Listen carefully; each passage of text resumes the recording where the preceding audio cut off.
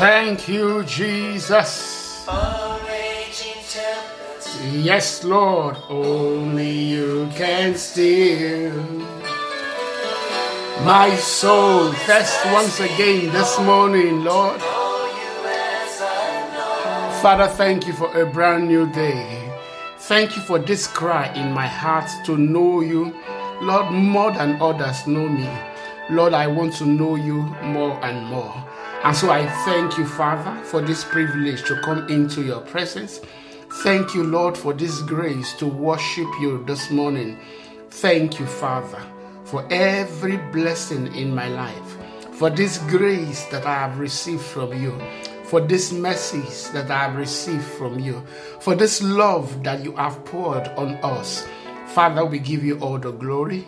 We give you all the praise in the mighty name of Jesus.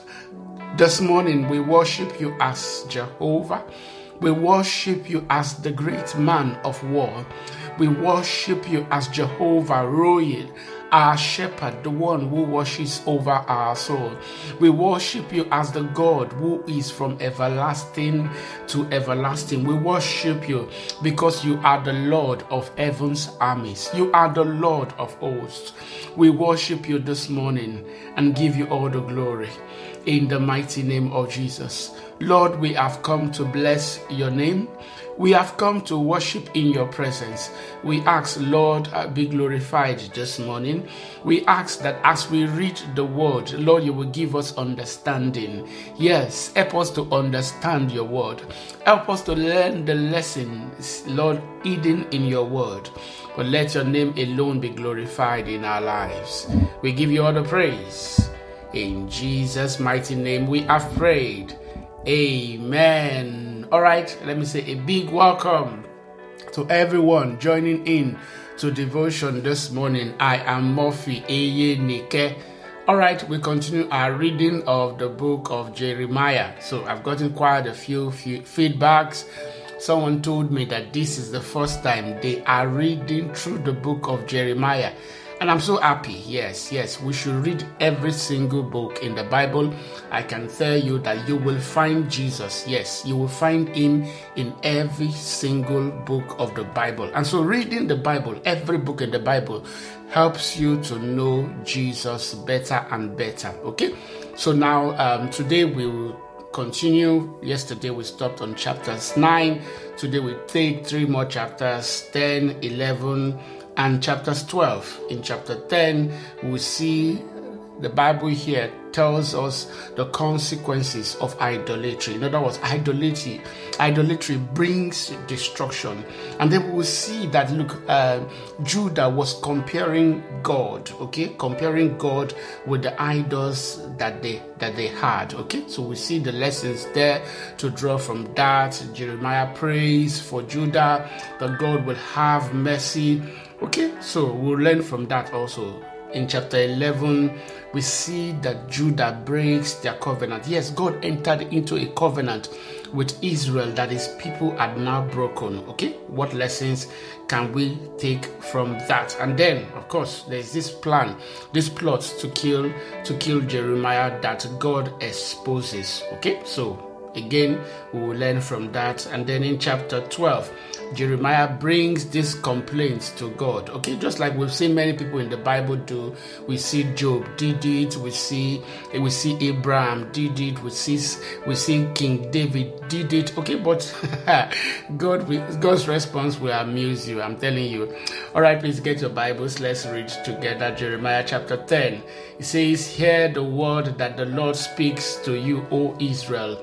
This is what the Lord says. Do not act like the other nations who try to read their future in the stars. Do not be afraid of their predictions, even though other nations are terrified by them. Their ways are futile and foolish. They cut down a tree, and a craftsman carves an idol. They decorate it with gold and silver, and then fasten it securely with armor and nails so it won't fall over." Of course, that is what they call an idol, representing something. It says their gods are like helpless scarecrows. in a cucumber field. I'm sure we don't have that common in Nigeria, but in the fields, fields of cucumber, of weeds, you have birds come feast on the things you have in the farm. So what the farmer would do would be to put a scarecrow there, okay? So something that looks like a person. So the birds actually think there's a person standing there, and of course they keep their distance. But actually it's just an image, okay? It cannot move, it cannot do anything. Yes, God says that they decorate it with gold and silver and then fasten it securely with hammer and nail so it won't fall over. Since their gods are like helpless scarecrows. Scarecrows are helpless. Okay, they can't move. God is saying that idols are like that. They are helpless. They are powerless. Okay, unless you move them, they can't move, and they are just like that. Okay, it says that there's helpless scarecrows in the cucumber field. They cannot speak, and they need to be carried because they cannot walk. It says, do not be afraid of such gods, for they can neither harm you nor do you any good. Okay, big lessons. There's nothing to fear from an idol. Okay, whether it's a physical idol, whether it's a spiritual idol, there's nothing to fear from an idol.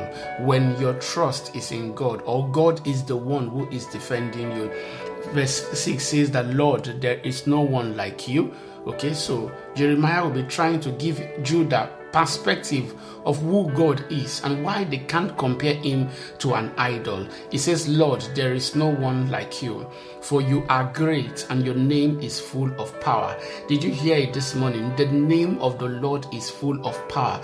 There's a reason why the name of Jesus, moves mountain. There's a reason why the Bible says that demons bow to that name.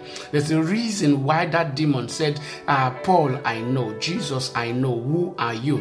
The name of the Lord is powerful. It says, for you are great and your name is full of power.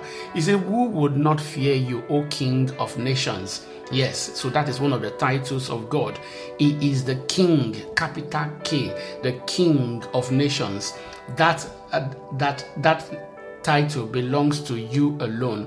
Among all the wise people of the earth and in all the kingdoms of the world, there is no one like you. There is no one like God. Okay, let that settle deep in your heart. You can't compare him to an idol. You can't compare him to a person. You can't compare him to a spirit. He is God. He created everything, the universe itself. He created them. He created the heavens and the earth and everything inside them. He is God. It can't be compared to anyone. He said people who worship idols are stupid and foolish. The things they worship are made of wood.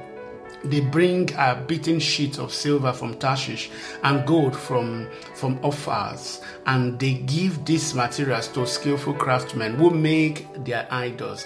Then they dressed these gods in royal blue and purple robes made by expert tailors. But the Lord is the only true God. He is the living God and the everlasting King. Okay, so wonderful titles. He is the living God. Okay, he lives forever. He is the everlasting King. He cannot die. Okay, when time will come to an end, he will still be living on. He is the everlasting King. The whole earth trembles at his anger. The nations cannot stand up to his wrath. He says, say this to those who worship other gods. Your so-called gods who did not make the heavens and earth will vanish from the earth and from under the heavens. He says, but the Lord made the earth by his power, and he preserves it by his wisdom. With his own understanding, he stretches out the heavens. I can't tell you the lessons, you can draw from just verse 12 alone. Listen, this morning, God made the earth by his power. The power of God is what controls the earth and everything that moves in it. So there's nothing that stands above the power of God. He preserves everything by his wisdom. And so when you learn the wisdom of God, I'm telling you, You put things under your control, okay? Because the power of God is the one that made them in the first place. So it says that he preserves it by his wisdom. With his own understanding, he stretched out the heavens. When he speaks in the thunder, the heavens roar with rain. He causes the clouds to rise over the earth. He sends the lightning with the rain, and releases the wind from his storehouses. Says the whole human race is foolish and has no knowledge. The craftsmen are disgraced by the idols they make, for their careful shaped works are a fraud. These idols have no breath or power. Idols are worthless. Did you hear that? It says that idols are worthless. They are ridiculous lies. Yes, idols are worthless. Don't worship them. Worship the covenant-keeping God. Worship the one, okay, who lives from everlasting to everlasting. Idols are worthless. They are ridiculous lies. On the day of reckoning, they will all be destroyed. It says, but the God of Israel is no idol. He is the creator of everything that exists. Okay, everything means everything. He is the creator of everything that exists, including Israel, his own special possession. The Lord of heaven's armies is his name. Yes, so that is his name, the Lord of hosts. That is his name, the Lord of heaven's army. Jehovah Sabaoth, the one who is mighty in battle. No one can compare to him. So Jeremiah was telling them, so how can you in your mind now worship an idol and try to compare him to the God I am trying to describe? Hallelujah. All right, verse 17, Jeremiah describes the coming destruction. He says, pack your bags and prepare to leave. The siege is about to begin. He says, for this is what the Lord says. Suddenly, I will fling out all you who live in this land. I will pour great troubles upon you, and at last you will feel my anger.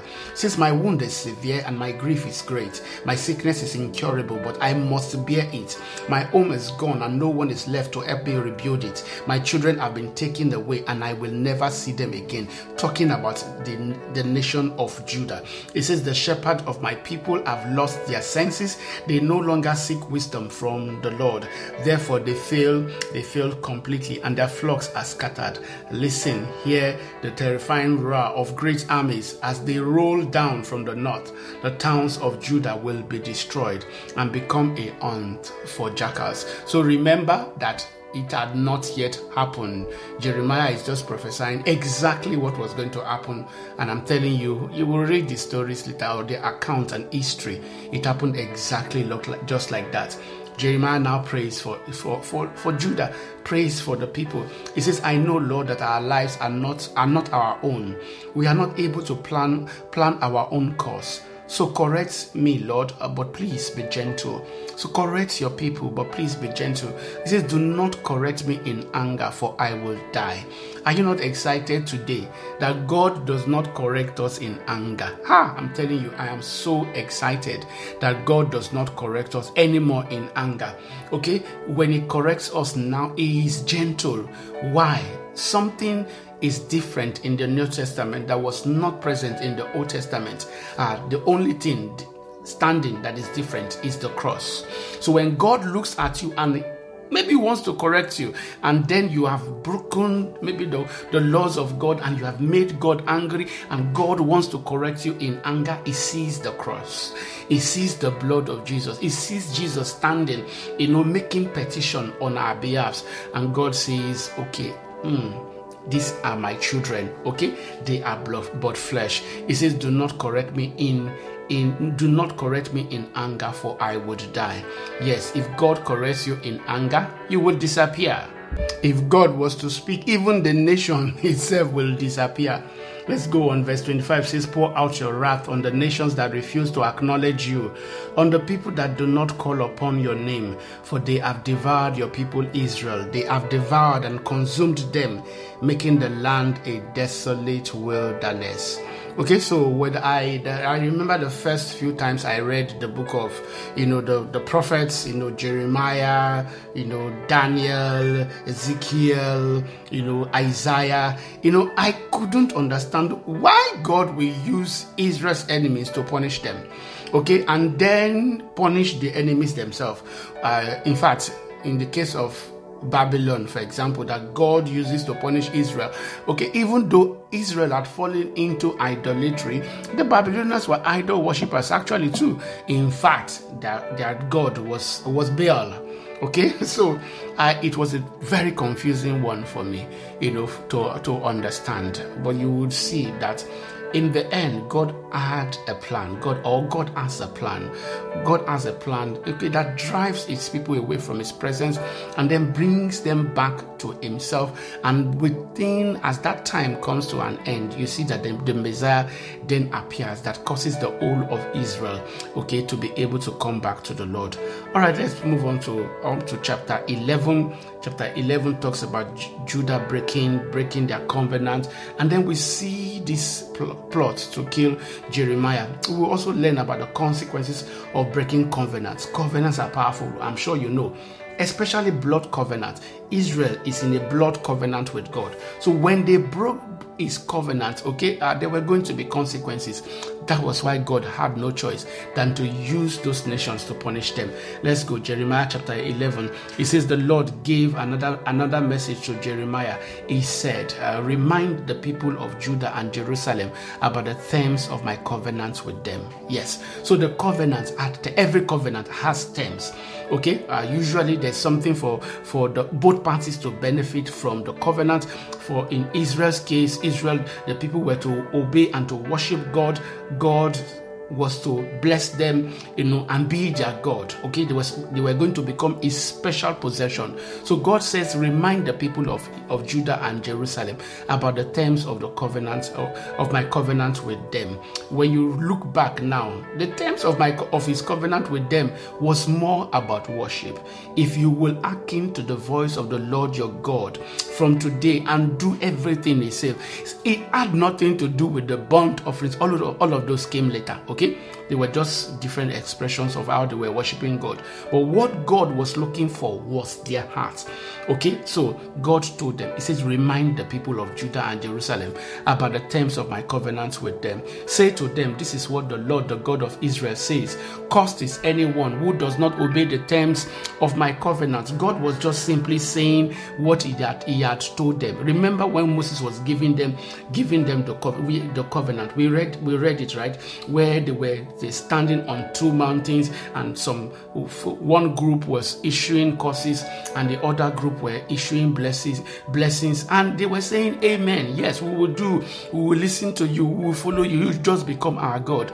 And God had kept His own part, but Israel had not broken theirs. It says, cursed is anyone who does not obey the terms of my covenant. For I said to your ancestors, when I brought them out of the iron smelting furnace of Egypt, if you obey me and do whatever I command you, then you will be my people and I will be your God. I said this so I could keep my promise to your ancestors to give you a land flowing with milk and honey, the land you live in today. Remember God's promise to Abraham. He said, look, I will bless you, I will make you a blessing. Okay, I will make you the father of nations. Okay, God told him that, look, they were going to be, take over. He says, look, as far as your eyes can see, I will give to you. When the children of Israel came out of Egypt, eventually He gave them that land flowing with milk and honey. God was fulfilling His own part of the covenant. But Israel forgot their own part. And I'm telling you, we have also entered, yes, Christians today, believers today, have entered into a covenant with God. For everyone who is born again, yes, you are in a covenant. You entered into that covenant the day you give your life to Jesus. Jesus paid your own part, or fulfilled your own part of the covenant. All that God asks for us is the same thing God asks from Israel. Obey the Lord your God. Okay, serve Him, worship Him. Hallelujah. He said, the land you live in today. He said, then I replied, Amen, Lord, may it be so. Talking about the nation. He said, then the Lord said, broadcast this message in the streets of Jerusalem. Go from town to town throughout the land and say, remember the ancient covenant and do everything it requires. For I solemnly warned your ancestors when I brought them out of Egypt. Obey me. I have repeated this warning over and over to this day, but your ancestors did not listen or pay attention. Instead, they stubbornly followed their own evil desires. And because they refused to obey, I brought upon them all the curses described in this covenant. Every covenant has blessings, and at the same time, they have curses. He says, I have brought upon them all the curses described in this covenant. Again, the Lord spoke to me and said, I have discovered a conspiracy against me among the people of Judah and Jerusalem. They have returned to the sins of their ancestors. They have refused to listen to me and are worshiping other gods. Israel and Judah have both broken the covenant I made with their ancestors. Therefore, this is what the Lord says. I am going to bring calamity upon them, and they will not escape. He says, though they beg for mercy, I will not listen to their cries. May this not be your portion. Where you are pleading, I'm telling you, thank God for the blood of Jesus. You see, when you are begging God today, God has no choice, because Jesus' sacrifice was the perfect one. Paid every single thing God can require. The blood already paid. The blood of Jesus already paid. So it is not just simply possible that you are praying and you are asking God, and God will say, I will not have mercy on you. No. When he sees the blood, God will have mercy on you. And I declare this morning, God has mercy on you in the mighty name of Jesus. For everyone that has a strong pain in their heart, you are crying unto God this morning, I'm praying for you. The Lord will have mercy on you. The Lord will send you help out of Zion in the mighty name of Jesus. He says, though they beg for mercy, I will not listen to their cries. He says, then the people of Judah and Jerusalem will pray to their idols and burn incense before them, but the idols will not save them when disasters strike. Yes, God knew that idols are useless. He said they will not save them. He says, look now, people of Judah, you have as many gods as you have towns. You have as many altars of shame, altars for burning incense to your God Baal, as there are streets in Jerusalem. Pray no more for these people, Jeremiah. Do not weep or pray for them, for I will not listen to them when they cry out to me in distress. It says, what right do my beloved people have to come to my temple when they have done so many immoral things? Can their vows and sacrifices prevent their destruction? They actually rejoice in doing evil. It says, I, the Lord, once called them a thriving olive tree, beautiful to see and full of good fruit. But now I have sent the fury of their enemies to burn them with fire, leaving them charred and broken. I, the Lord of heaven's armies, who planted this olive tree, have ordered it destroyed. My prayer for you, you will not be destroyed in the mighty name of Jesus. It is for the people of Israel and Judah have done evil, arousing my anger by burning incense to Baal. All right, so quite terrible how these people just completely forsook God. But big lessons for us, okay? Please don't walk away or depart from the Lord. Now let's read about the plot against Jeremiah. It says, then the Lord told me about the plot my enemies were making against me. I was like a lamb being led to the slaughter. So I think what Jeremiah was just trying to describe was that they were just deceiving him and he didn't know what was going on. When you are leading a lamb to the slaughter, okay, the lamb does not know what is going on. Okay, even when knife is there, he does not realize it. Jeremiah was going like that. And they were deceiving him. They had a plot to kill him. And I'm telling you, this will not be the only plot. We'll read about many more. He says, I was like a lamb being led to the slaughter. I had no idea that they were planning to kill me. He says, let's destroy this man and all his words. They said, let's cut him down so his name will be forgotten forever. They thought, okay, that just killing him, destroying his words, would be enough, to end the disaster that God that God was prophesying or saying through Jeremiah. But listen, it wasn't just the words of Jeremiah they were listening to. It was the word of God. And I'm telling you, you could silence Jeremiah, you cannot silence God. It says, O Lord of heaven's armies, you make righteous judgments, and you examine the deepest thoughts and secrets. Let me see your vengeance against them, for I have committed my cause to you. This is what the Lord says about the men of Anathoth who wanted me dead. They had said, we will kill you if you do not stop prophesying in the Lord's name. So all the problem those people just had was the fact that he was prophesying in the Lord's name. He says, we will kill you if you don't stop prophesying in the Lord's name. So this is what the Lord of heaven's army says about them. I will punish them. Their young men will die in battle, and their boys and girls will starve to death. Not one of these plotters from Anathoth will survive, for I will bring disaster upon them when their time of punishment comes. Wow. All right. So, and I'm telling you, you could check it. It happens exactly just as Jeremiah prophesied. All right, let's finish this one today. Jeremiah chapter 12. Jeremiah brings a complaint to God. Why does it seem like the wicked people tends to prosper? We've seen quite a few people ask God this same question. Jeremiah chapter 12, let's go. It says, Lord, you always give me justice when I bring a case before you. It says, so let me bring you this complaint. Why are the wicked so prosperous? Why are evil people so happy? You have planted them and they have taken roots and prospered. Your name is on their lips, but you are far from their hearts. Okay? So he was asking God, why does it just seem as if bad people tend to do well? And I'm telling you, I've had people ask me that question, even today.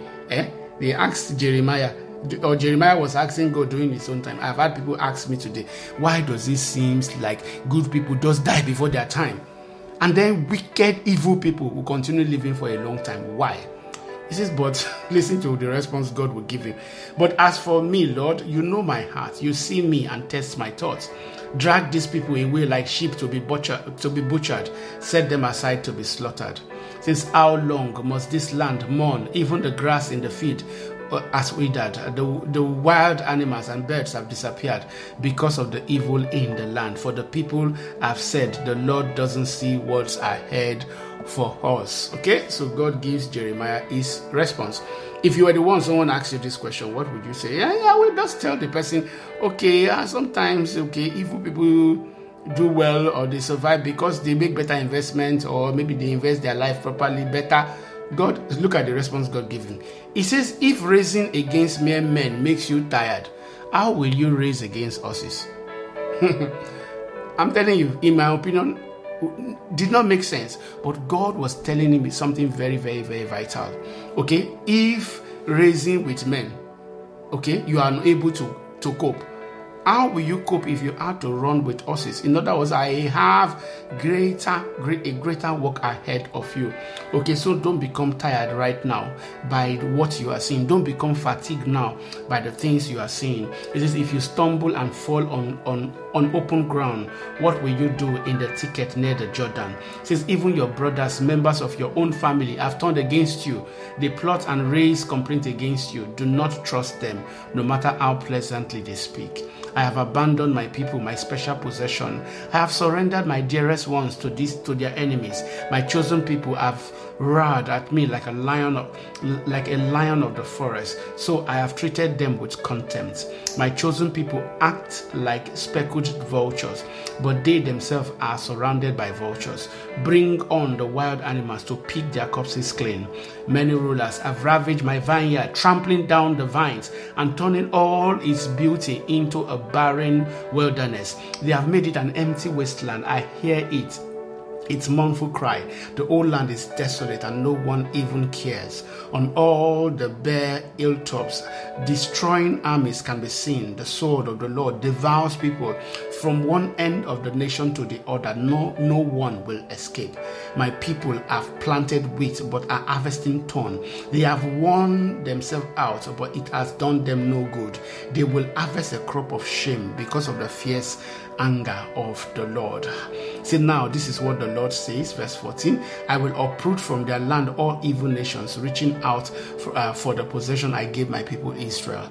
And I will uproot Judah from among them. But afterward, I will return and have compassion on all of them. I will bring them home to their own land again, each nation to its own possession. And if these nations truly learn the ways of my people, and if they learn to swear by my name, saying, as surely as the Lord lives, just as they taught my people to swear by the name of Baal, it says, then they will be given a place among my people. It says, but any nation who refuses to obey me will be uprooted and destroyed. I, the Lord, have spoken. Wow. I've been so blessed with today's reading, but I want to take two things from today's reading. Remember, God told them in chapter 10, idolatry destroys. Did you hear that? Idolatry destroys. He also told them in chapter 11, he told them the consequences of breaking covenants. Yes, I want us to remember these two lessons today. Lord, help me to remember the covenant I have with you in Christ Jesus. And help me to treat it specially. Help me to keep my heart focused on you in the mighty name of Jesus. Second prayer point, Lord, I will not worship any other God. I will not bow before an idol. Will you make that your prayer point this morning? Lord, I will not bow before an idol. In the mighty name of Jesus, I will worship and I will pray to the God of Israel, the God and Father of my Lord Jesus Christ. You are the only one I will serve. Lord, help me today never to worship an idol. Help me today never to bow before an idol, whether it's a person, whether it's an institution, whether it's a government. Lord, whatever will constitute an idol, give me the grace to stand and to kneel only before you, Lord, in the name of Jesus. Lord, today I pray, help me to treat my covenant with you specially. Lord, to take it seriously in the mighty name of Jesus. Lord, we thank you for this covenant that we now have today with you in Christ Jesus. Lord, help us to cherish it. Help us to see that it is special. Thank you, Jesus, for paying this price for us, for giving us so much by your blood. Lord, giving us the covenant by your blood. We say thank you in the mighty name of Jesus. Lord, we stand on that covenant today and pray, Lord, that your word will come to pass in our lives. In the mighty name of Jesus. Your word guarantees by the covenant no curses in our lives. We declare that that is our portion in the mighty name of Jesus. We give you all the praise today. In Jesus' mighty name we have prayed. Amen. All right. Thank you so much for listening today. God bless you. Enjoy your day.